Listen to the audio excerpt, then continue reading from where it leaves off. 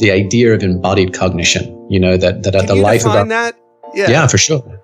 So fundamentally, it's just the idea that our bodies and brains work and live and function together.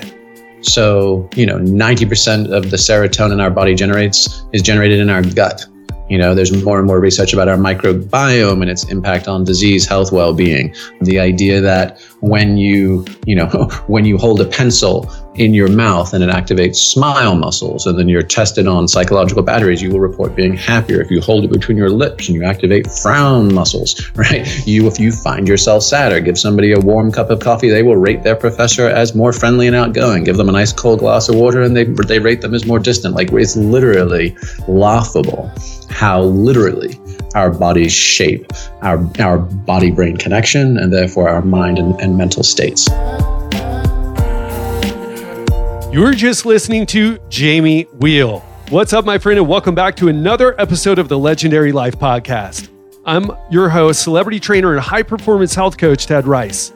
This is a podcast for men and women who are looking to boost their energy and upgrade their health.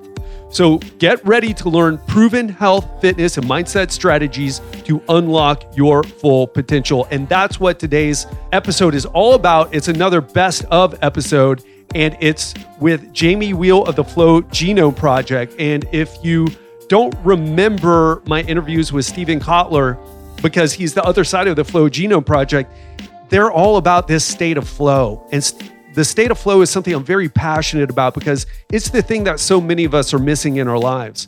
We'll work out, we'll eat well, we'll take supplements, we'll upgrade our sleep, we'll manage our stress, but many of us won't step outside our comfort zone. But that is where all the growth is. If you're looking to become a high performer, you must learn about this concept and implement it in your life.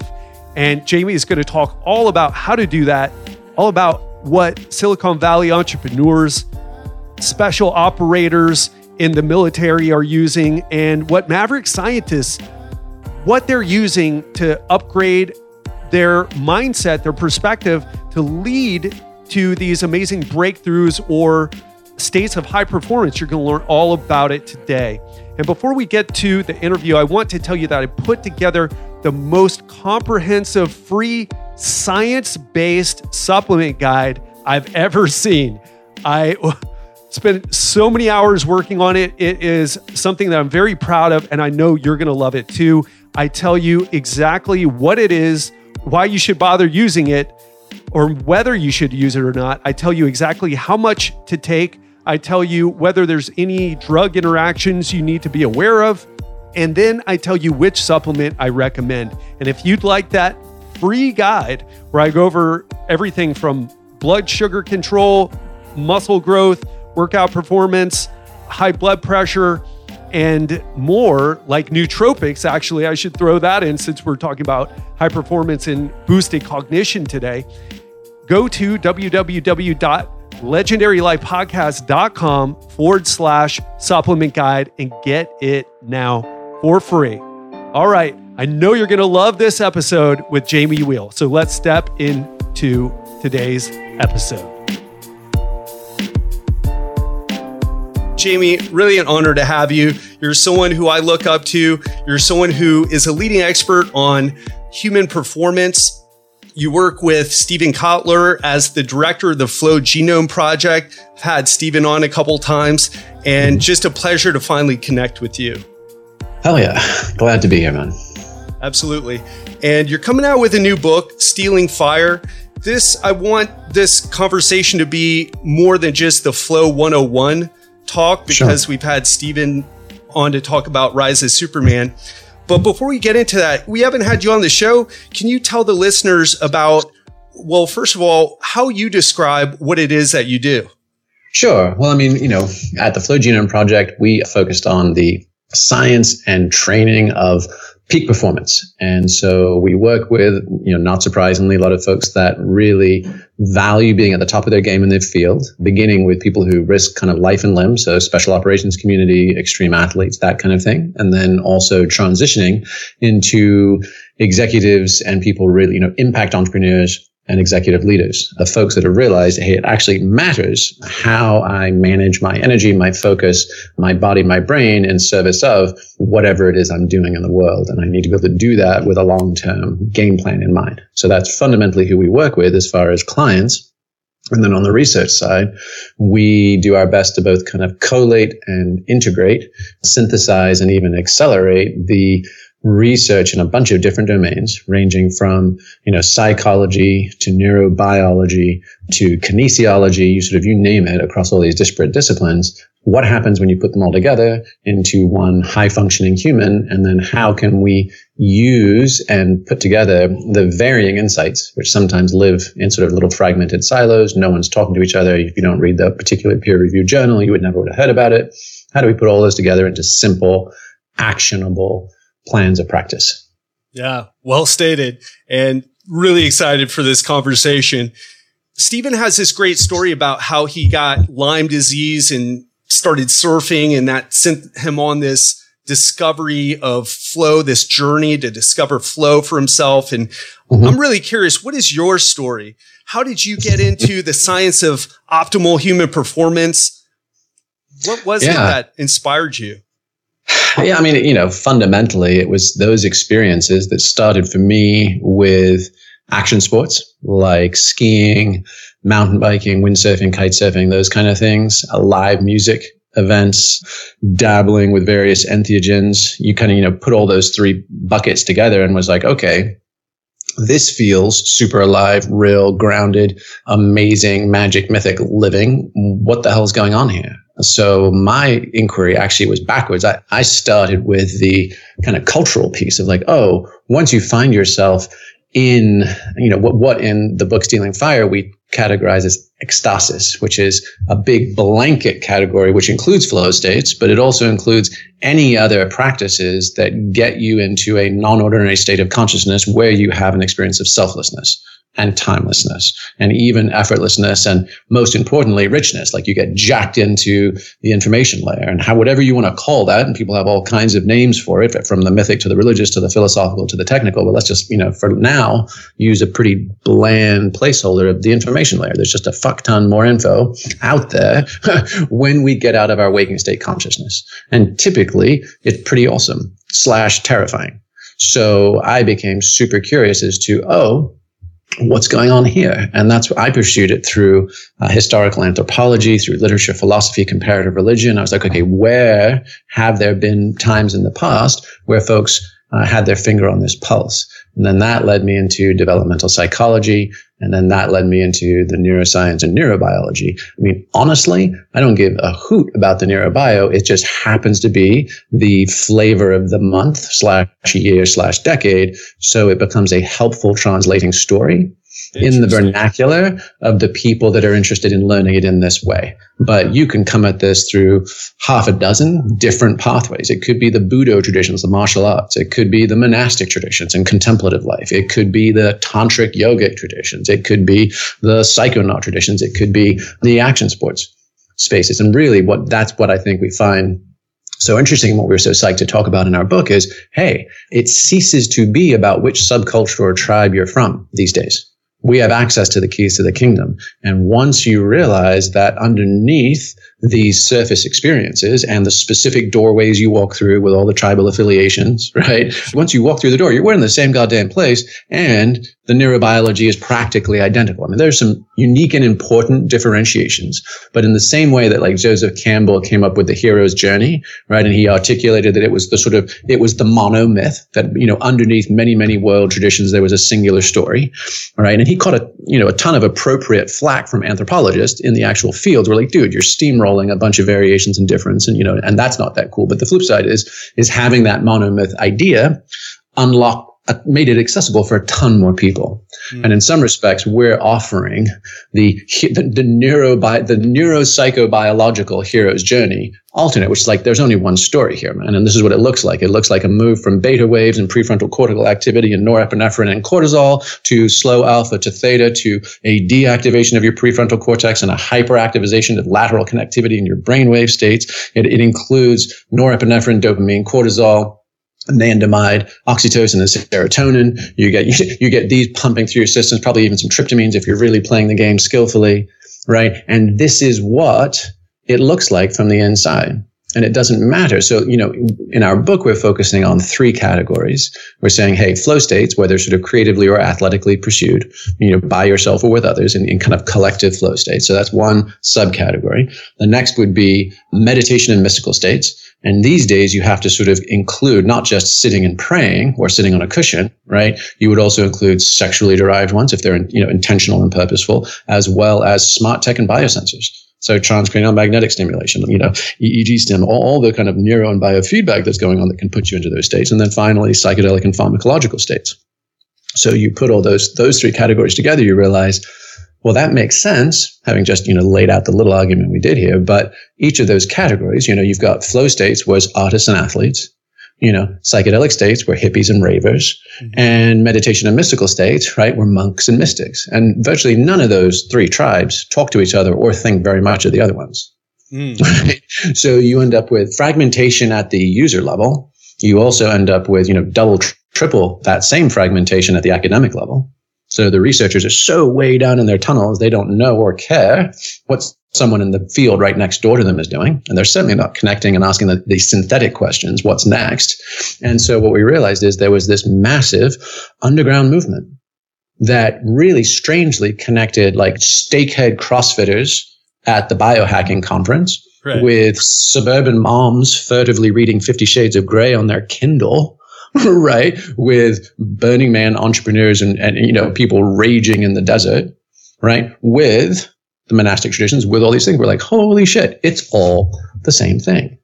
Yeah. And so, so once we saw that, we're like, well, how big is this? If this is really true, and if you can use the neurobiology as kind of your skeleton key or Rosetta Stone, right? It lets you translate, right, a bunch of foreign languages.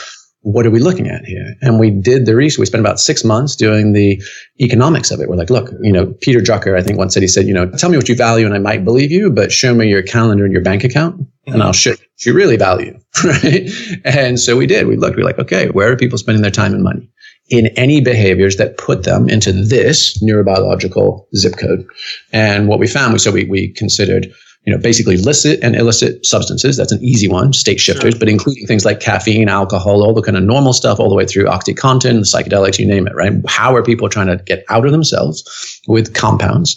How are people trying to get out of themselves with therapy, self-help, personal growth, huge market? How are they trying to do it with entertainment? Everything from gambling to adventure sports, to amusement parks, to all this. I mean, bungee jumping is not a skill-based activity, right? You pay the money, you take that jump because for 15 seconds, right, you're out of your head. Same with the roller coasters, all those things. And then all the way even to social media distractions, all that kind of stuff. So we added it up. It was $4 trillion. $4 trillion a year. We spend twice as much trying to get out of our own heads as there are galaxies in the known universe. So you're like, holy smokes. Yeah. That's an incredible amount to unpack, Jamie. And you said so much there. And just in case someone may be a bit like, whoa, that is a lot thrown at me and a lot of disparate ideas all put together. And I love the analogy with the monomyth, right? Because in spite of the criticism that you said that Joseph Campbell received for it, he was looking at, hey, there are more similarities here than differences. And that was the focus. And that's what you're saying with these paths to attaining this state of transcendence. And I want to take things back a little bit just so people even know why I asked you to be on the show is because much like when you shared your story, I didn't even know there was a name for flow states or that experience. And, I've had a lot of things happen to me in my life. I don't know if you had read my story or not, but people are always, I lost a lot of people. My mother died. My brother was kidnapped and murdered. My sister committed suicide. Jesus. So it's a crazy story, but people are always asking me, like, what did you do to get through it? Like, how did you do it? How did you overcome those things? How are you still like a happy, positive person? And after I started learning about Stephen Kotler and Jamie Wheal and the Flow Genome Project and started learning about flow, I'm like, I didn't even know there was a name for it. I just went after exercise. I tried to modify my biology with taking supplements. I had tried talk therapy before. I'd been to psychologists, but it wasn't until I started going after experiences that I started to change as a person. Those states that I was in before started to shift, and those down states started to become less and less. And I want to go into an idea that you talked about in your Voice and Exit talk, which is really that we've been going about things backwards with personal development, with psychology, with peak performance. Can you talk a little bit about how we've been focusing on the cognitive approach and this psychological approach? And now you're proposing that we start to address our underlying biology, right? We address how the human body is supposed, or how human brain is supposed to learn by experience. Yeah, sure. I mean, in some respects, that's kind of the thrust and point of the whole book, and really of our whole work at Flow Genome Project, which is just the idea of embodied cognition. You know, that at the life of that? Yeah, for sure. So fundamentally, it's just the idea that our bodies and brains work and live and function together. So, 90% of the serotonin our body generates is generated in our gut. There's more and more research about our microbiome and its impact on disease, health, well-being. The idea that when you hold a pencil in your mouth and it activates smile muscles, and then you're tested on psychological batteries, you will report being happier. If you hold it between your lips and you activate frown muscles, right? If you find yourself sad or give somebody a warm cup of coffee, they will rate their professor as more friendly and outgoing. Give them a nice cold glass of water and they rate them as more distant. Like, it's literally laughable how literally our bodies shape our body-brain connection, and therefore our mind and mental states.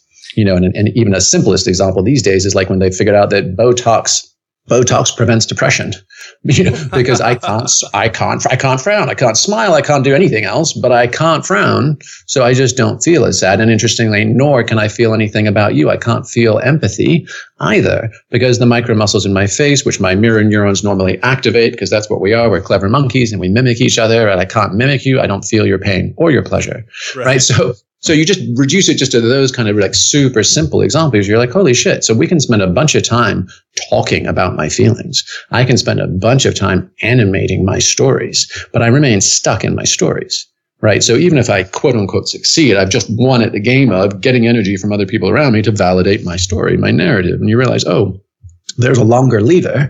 There's a place of much greater leverage and impact underneath all that. And if I can change them, and most of us do it intuitively, people who have a running routine or a workout plan, I think that's a huge part of why CrossFit has been so successful, right? Absolutely. They create community bonding, mutual accountability, and then boom, they work it out. Like work it out. Work it all out. Work out your pain, work out your problem, work out your questions, work out your answers, work out your hopes, dreams, and grief. Work it out. And it's not, and then what's left, you can trust is your work still to be done, right? At the psychological level. It's not that we skip it. We just become sort of Asperger and Mr. Spocks, but it is to say, right, that there's a metric shit ton of it that we're just being Woody Allen about, just forever nattering and nattering and nattering. And it just doesn't go away. In fact, we get more stuck in it. So the thought with embodied cognition and the thought with what we would propose is do a whole, body, mind, spirit integration and work at the lowest level you possibly can to get the maximum leverage. And only when you've exhausted all that low hanging fruit, right, do you roll up to the next level to address it. And an example, that comes to mind after you sharing a little bit about your personal experiences and life story is that moments outside our waking consciousness. So moments where I kind of set aside my burdens and my worries and my inner story, profoundly healing, even when they have only happened once in life. So Willoughby Britton was at Brown University. She studied near-death experiences, super traumatic. I nearly died. Holy shit. And in fact, those people ended up reporting off the charts life satisfaction, and their brain structure and brain firing patterns change. So you have a singular event, really tricky to repeat, but there you go. Then Roland Griffith at Johns Hopkins was like, okay, I can't do that. I can't nearly kill people to see if it helps them. But let me take terminal cancer patients. He gave them 3 grams of psilocybin, so a pharmaceutically prompted tunnel of light experience. So they have an ecstatic experience, right, that he could control and modulate. And 3 grams was exactly the right amount. It was enough to give people a profound experience, but not enough to have them have any kind of psychological casualties. And 8 out of 10 reported it as one of the top 5 most meaningful experiences in their life. 4 out of 10 reported it was the most meaningful, and life-changing. And then they extended that to smoking cessation. They extended that to a host of things. And then you realize, okay, interesting. So now we've got random trauma, near-death experience. You've got pharmacologically prompted or primed. Then on the West Coast, they had a bunch of U.S. Marines, PTSD sufferers, deeply struggling and having a really hard time shaking it off. Those guys did 5 weeks of flow, action sports, surf training, plus a little talk therapy to help them unpack and make sense of it. Comparable results. They did MDMA therapy with childhood abuse, sexual trauma, and again, war trauma. Those guys had 1 to 3 sessions. And then with meditators, similar protocols, meditative practice for 12 weeks, all had comparable results. So you realize, accidental, neurochemical, physiological, in the case of like flow states, or contemplative. Each one of those helped people step outside their waking consciousness, help them get into a more integrated and embodied state. And that when they get back into their day-to-day monkey suits, even with past pains and struggles, they carry that load a little lighter. And for many, those results are so profound that, they outpace the prescription pharmaceuticals, Prozac and Zoloft, right? They outpace years of talk therapy. They outpace all of the normal, right, interventions that haven't really been working. And they really point the way to a future where you're like, oh, wow, there's a lot of other tools in our toolkit in order how to optimize, heal, and then really excel and thrive. Yeah, incredible. And just amazing how all those different approaches all have very similar results. And yeah, isn't it? I wanted to ask you, like you were talking about, you made it such a great comment there about doing the Woody Allen thing and over analyzing. And why do you think, in your experience, in your research, why do we go there first? Why do we use the story? Why do we tell ourselves the story? Why do we overanalyze? Why do we experience that paralysis by analysis and think that it's some book or we need to talk or keep talking, but nothing changes? Some people go to it intuitively. Mm-hmm. For the person who's listening right now, who is doing the Woody Allen thing, how can you help them shift into this more experiential, this embodied cognition, as you call it? Well, the first thing you got to do is just conduct the experiment, right? You got to try some different things. So typically, we'll wait until we're feeling good to go out for a run or a walk in the sunshine in the woods. Sure. When we're feeling glum, we'll sit on the couch and channel surf. We wait until after we got the job promotion, right? Or the raise to walk tall and shoulders back and head high, instead of doing that going into your performance review, right? We often ask backwards it, and we only express and emote in powerful and, in empowered and vital ways once we're already feeling that way. Instead of the other way around. Even sexual relationships. How many people in long-term coupleship or short-term coupleship negotiate by withholding? Sexuality is an exclamation point at the end of a good day instead of it's our practice. We bow under the mat because we know we're going to be better. I don't look at myself in the mirror at night and say, hey, are my teeth shining bright? Do I look like Patsy Weber on Happy Days? I think I'll floss tonight. No, you floss because you're like, if I do this long term, it's a good thing. And for anybody that has a semi-regular workout practice, you don't be like, oh, do I feel like $1,000,000 a day? I think I'll go work out. It's like, no, I work out in the mornings because, right? Long-term benefits. I value this. So the real connection is, it's twofold. It's one, we cannot solve. The whole thing of, everybody quotes this in like pop psych and new age, like Einstein's, you can't solve a problem at the level that created it. Right. And they're almost always about to then tell you need to get higher and more conscious and this and that. It's like, well, bullshit. Maybe it's just, maybe just go down a level. So instead of worry gutting psychology, like if I've got psychological problems, 50% of them are usually just the wallpaper of my mind. They're usually reflections on my energy state in my whole system. It's not actually what's up. So my quick litmus test on that is, If I suddenly find myself really bummed, hijacked, pissed off, whatever, stressed out, whatever it is about a given issue, I just ask myself, has anything materially changed in my understanding of this subject from yesterday or the day before? And 9 times out of 10, it hasn't, right? In which case, then I've just isolated the variables. I'm like, oh, this is me. So what has changed in the last 24 or 36 hours is me, and it's something to do with my sleep, my rest, my energy, whatever. Therefore, the quickest place to fix is to go back and just work at that level of my system. And so that's one thing to do, is get out of your psychology and get into your physiology, because it's quicker, right? And it requires a lot less worry, gutting, and hand-wringing. Now, the flip side is get into your psychology, get into your physiology, your body, not out of guilt or vanity, right? The number of times that people's motivators are either I was a tubby cunt over the weekend just watching football and eating Doritos, and I need to atone for my sins with a 6-mile jog around my neighborhood in the morning. Like, how soul destroying is that? Or I want to look good. And I like working out, and I like the pump, or I like to fit in my jeans, or whatever it's going to be, some bullshit cosmetic thing. I might be a broken wreck, kinetically, but I look the way I think I should look with my beach muscles. And so get rid of the cosmetics and aesthetics and get into kinesthetics and realize, I have the right relationship with why do I move my body? I move my body not because I'm a jock or I'm fit or I'm atoning. Right? Move it because we're humans, and that's what we do. And the more you can't be any more conscious than your movement patterns.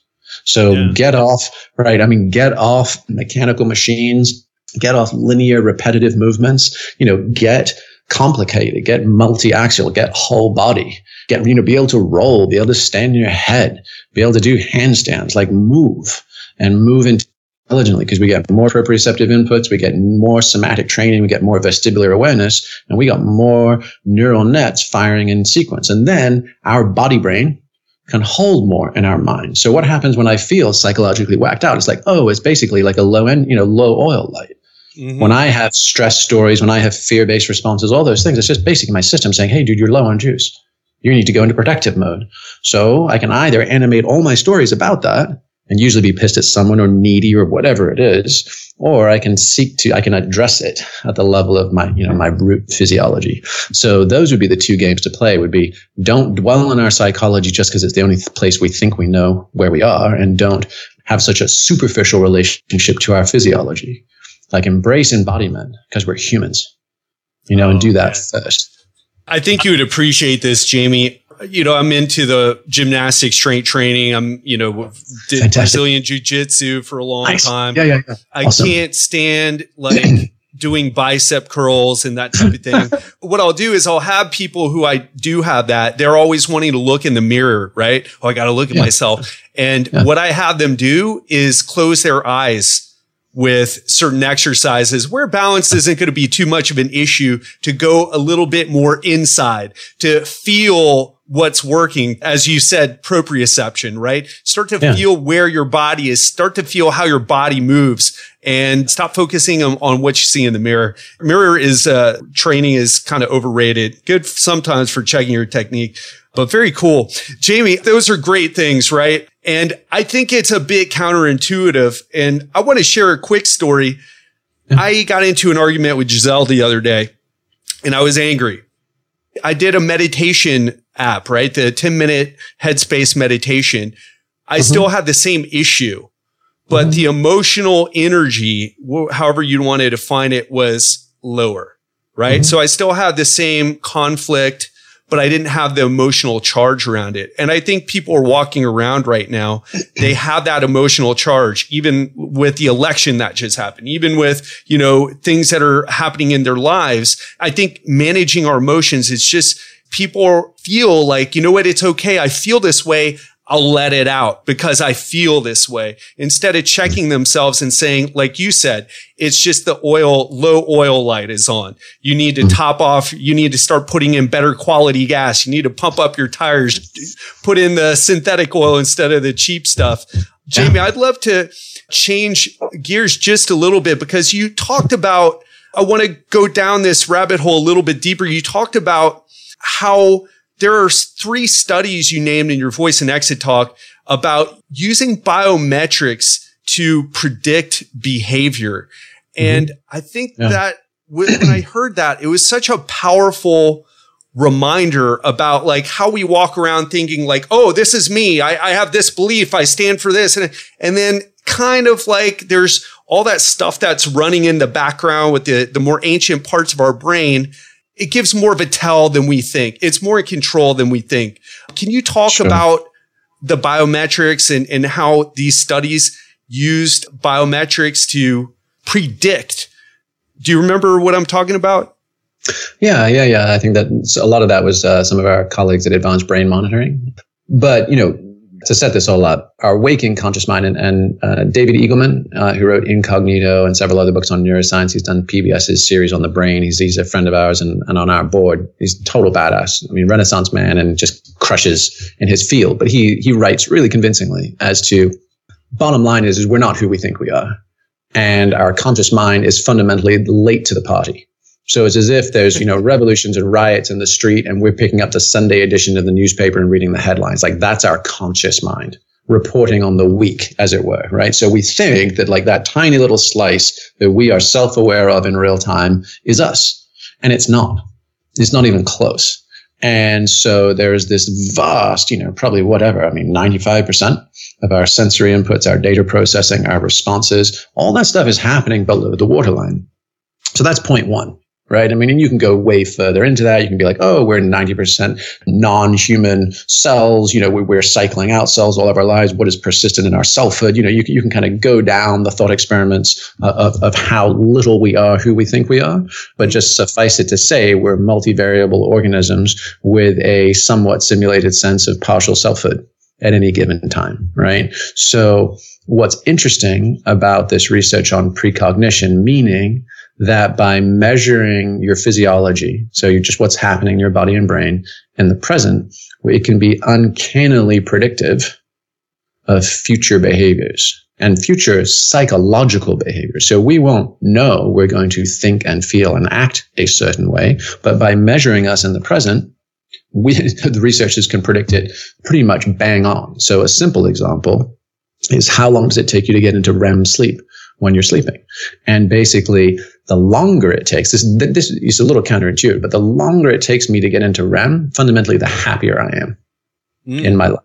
If it takes me less than 60 minutes to get into REM sleep, it's almost a statistical certainty that in the next 6 months, I'm going to fall into mild to major depression. I did not know that. So you can just talk a lot about sleep. So yeah, exactly. So ding, you can just be like, hey, buddy, it might be a rough road ahead. What do you mean? I'm fine. I'm on top of the world. Well, just sit tight.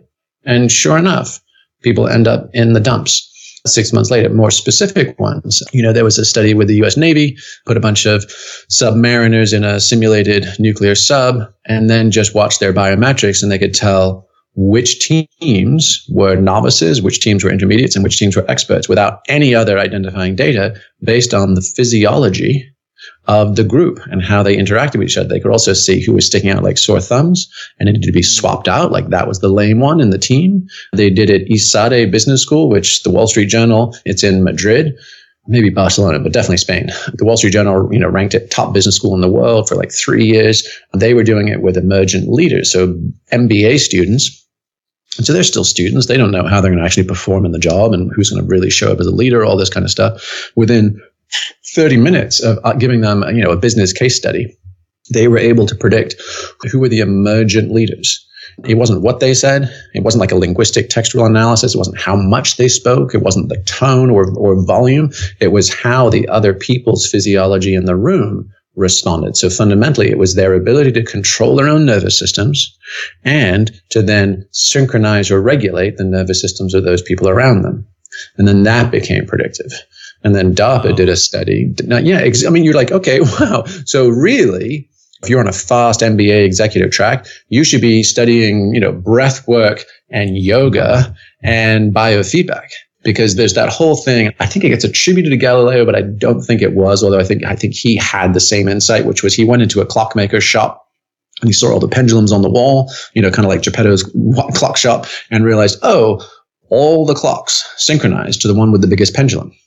And he was like, what's up with that, right? And so the same thing happens with people. Is the person who has the most clarified and entrained neurophysiology sets the rhythm for everybody else. It's just like the bass drum in a rock band, right? So who's laying down the bass line will bring everybody to their groove. And so that alone is really worthwhile. Most people spend all their time polishing PowerPoint presentations and what am I going to say and what words are on the top of my slide and how do I get to this, that, and the other. It's like, no. Breathe, right?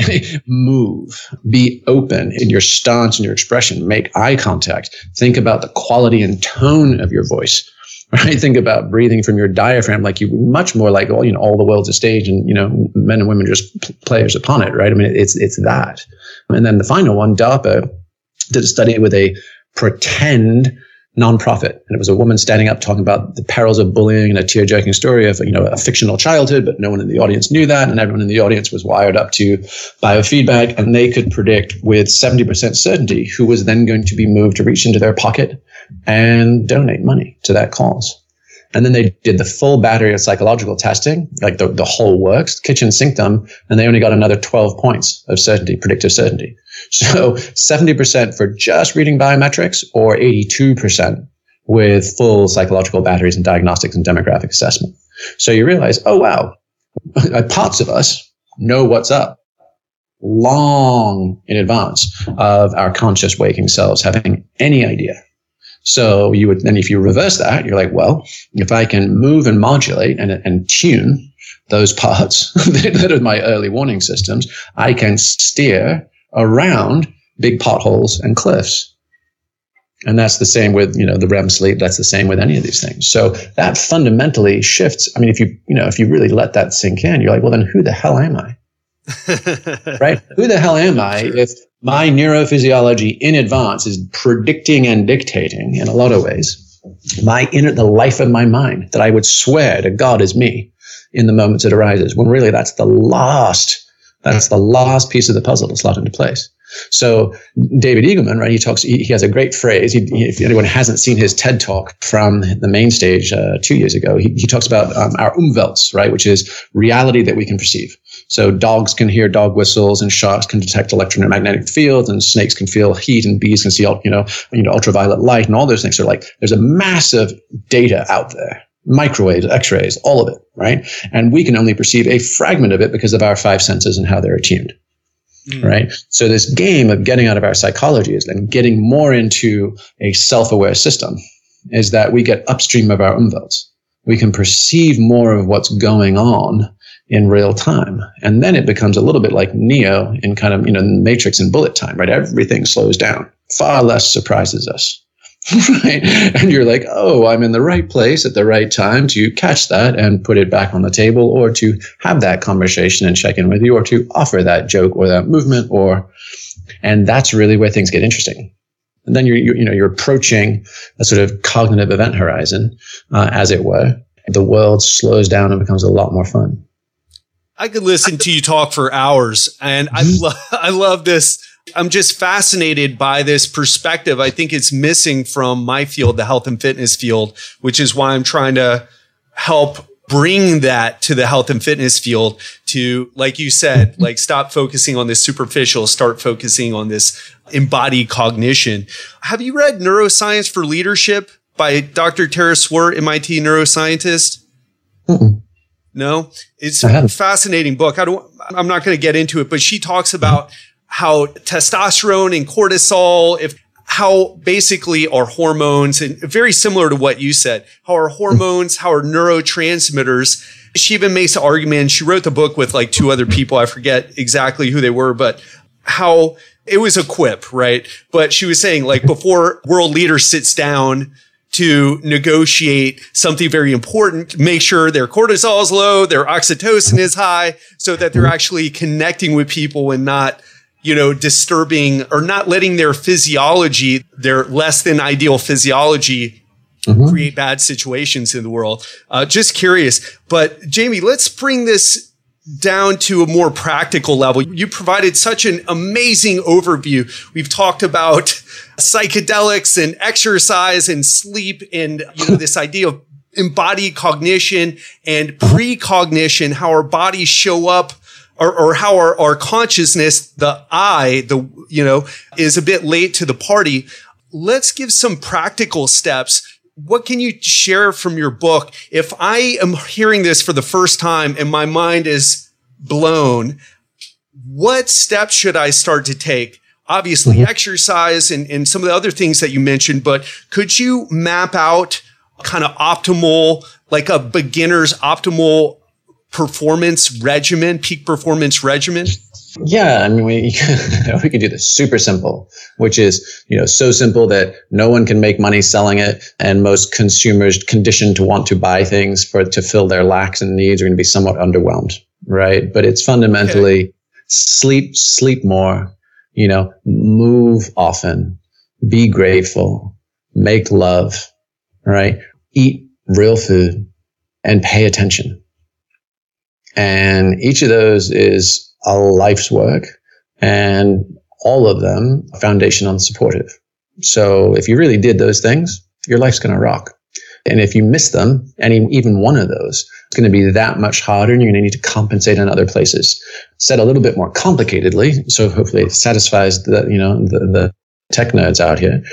We live trapped in a monophasic culture, meaning there's one channel of waking consciousness, and it's the prison house of our neurotic selves. It's why we're stressed, anxious, depressed, and all those things, right? 1 in 4 of us are on psychiatric meds. So clearly it's out of whack, right? So the first step would be, how do I engage in state management, meaning changing the frequencies of my consciousness deliberately, repeatedly, and cyclically? And how do I practice active recovery? So what might that look like? Let's just assume all of us have some block between 6 and 10 hours a day of like busting our ass, making a living and providing. Let's just assume that as a generic placeholder. So when we're not doing those things, what are we doing? If you can control the first 90 minutes of your morning, meaning you don't wake up stressed, hitting an alarm, stumbling into the shower, going downstairs, microwaving a cup of coffee and picking something off, and off you go into the gridlock, right? Control your first 90 minutes. Right? And have it be deliberate. Have a nice transition from sleep to waking. Engage with some movement, with some hot water or, some form of tea. Nourish yourself in the way that's right for you. I personally don't like to eat a lot until like mid-morning, but I like to have something to kick me off when I first wake up. Move. Engage in minimum 15 minutes of like conscious, deliberate movement, whether that's yoga, whether that's calisthenics, whatever the hell it is, do it. All right? Engage in something that's mildly uplifting and stimulating. Stay the hell off your phone and out of your email. Right. Own that space. Right. I mess up on that one.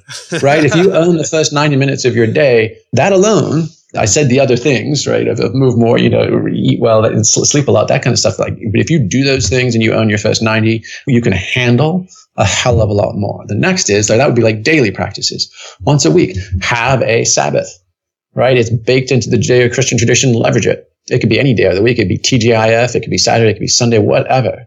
But have a day that you dedicate to the highest and best use of your life. We only get these things, and then it's a cold reboot, whatever your philosophy, right? So have a Sabbath. And it can be, I go rock climbing every Sunday. Awesome. I go water skiing. I go rock out to a live music every Saturday night. It's my practice. Make it where it's a change of state. Once a month, once a quarter, once a year. Like your once a year should be some blow out the pipes week that has less than a 50% chance of success. That should be your bucket list shit. Once the season, shoot the goddamn moon. If you're not getting outside yourself in meaningful and compelling ways, you're cheating yourself of what you're here to do. And so daily practices are the ones where I need to use all my behavior hacks and accountability and all those things to ensure that I do them. They're my good foundational ones, and I might be tempted to cut them. But you get to your once a weeks, your once a months, your once a years. Those things are so goddamn awesome. I actually have to put in checks and balances to make sure I don't do them all the time. Right. And if you combine those two things, you build up your foundation, right? So you're tuning your nervous system, you're creating greater body-brain integration, right? You're able to hold more juice without spilling it, right? Or overclocking your processor. And if you have those recurring non-ordinary states, however you're prompting them, it could be a 9-day, it could be a weekend long or a 9-day meditation retreat. It could be going to an ecstatic dance class or whatever. It just doesn't matter. They're all here and they're all available these days. But make sure you're ringing that bell with increasing vigor once, in periodic means. And then it's like a potter, with those kick wheels, where those old ones that aren't electric, you big ass round stones and you kick it and it starts spinning and you kick it and it's got so much momentum that you can then throw a pot, right? That's what our practices are like. It's like a kick wheel for a potter. You start slow and it's a pain in the ass, and that's your daily practices, but you keep at it, you keep kicking. And the next thing you know, you got that thing humming. And then it can power through a lot of the things that would have knocked you on your ass before you put these practices in place. I love that. Absolutely. And it's all about taking that action. And just to be clear, I kill it on the exercise and the nutrition part, but I am checking my email and on my phone usually pretty early. I have a question about morning rituals. I love the one that you just stated. I've had Hal Elrod. Are you familiar with him at all? Okay. So he has this thing called the Miracle Morning, and Robert Kiyosaki and all these people love his book and love his methods. In there, he talks about a few different things, but I'm curious. A lot of people are into doing affirmations. A lot of people are into journaling. Is that not embodied cognition enough? What are your feeling about some of those types of morning rituals? I mean, bottom line is if it works for you and it sticks, go for it. I'm a little cynical, skeptical of the kind of post-it note affirmation shit and the general kind of pop psych side of things, because once again, that's often trying to solve the problem at the level that created it, which isn't to say like there is some kind of subtle neurolinguistic repatterning you can do with that kind of stuff. Personally, that's not been the thing I've been drawn to.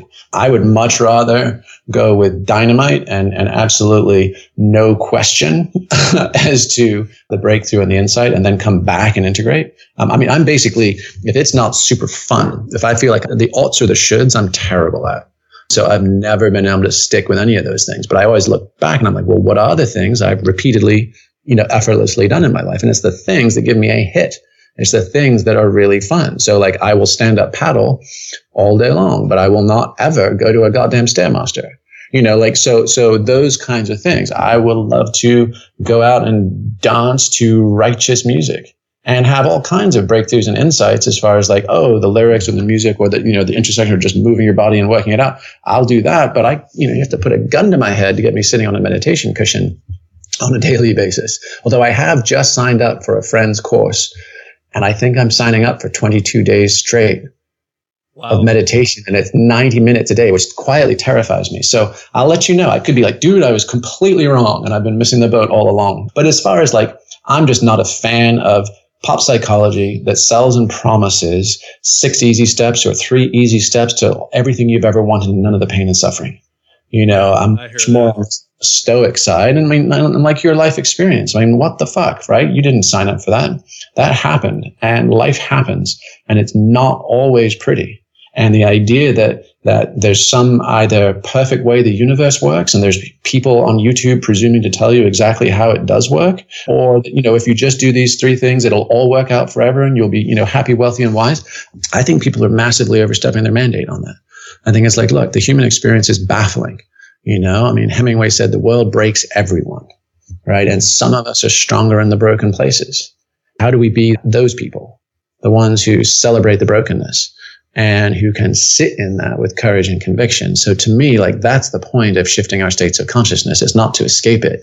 It's so that when we do come back and shoulder our loads again and keep climbing, that we have just enough, light and sense of vision to keep going. It's like guiding in the backcountry. There's times where if you're lost in the forest, it is soul destroying and you don't know where you are, and every step you second guess, right? But if you get a moment to climb up the peak and you punch up above the clouds and you're like, we're in this valley, and there's that pass, and on the other side, man, are meadows and pastures, then you go back down in the forest and it's just not as hard.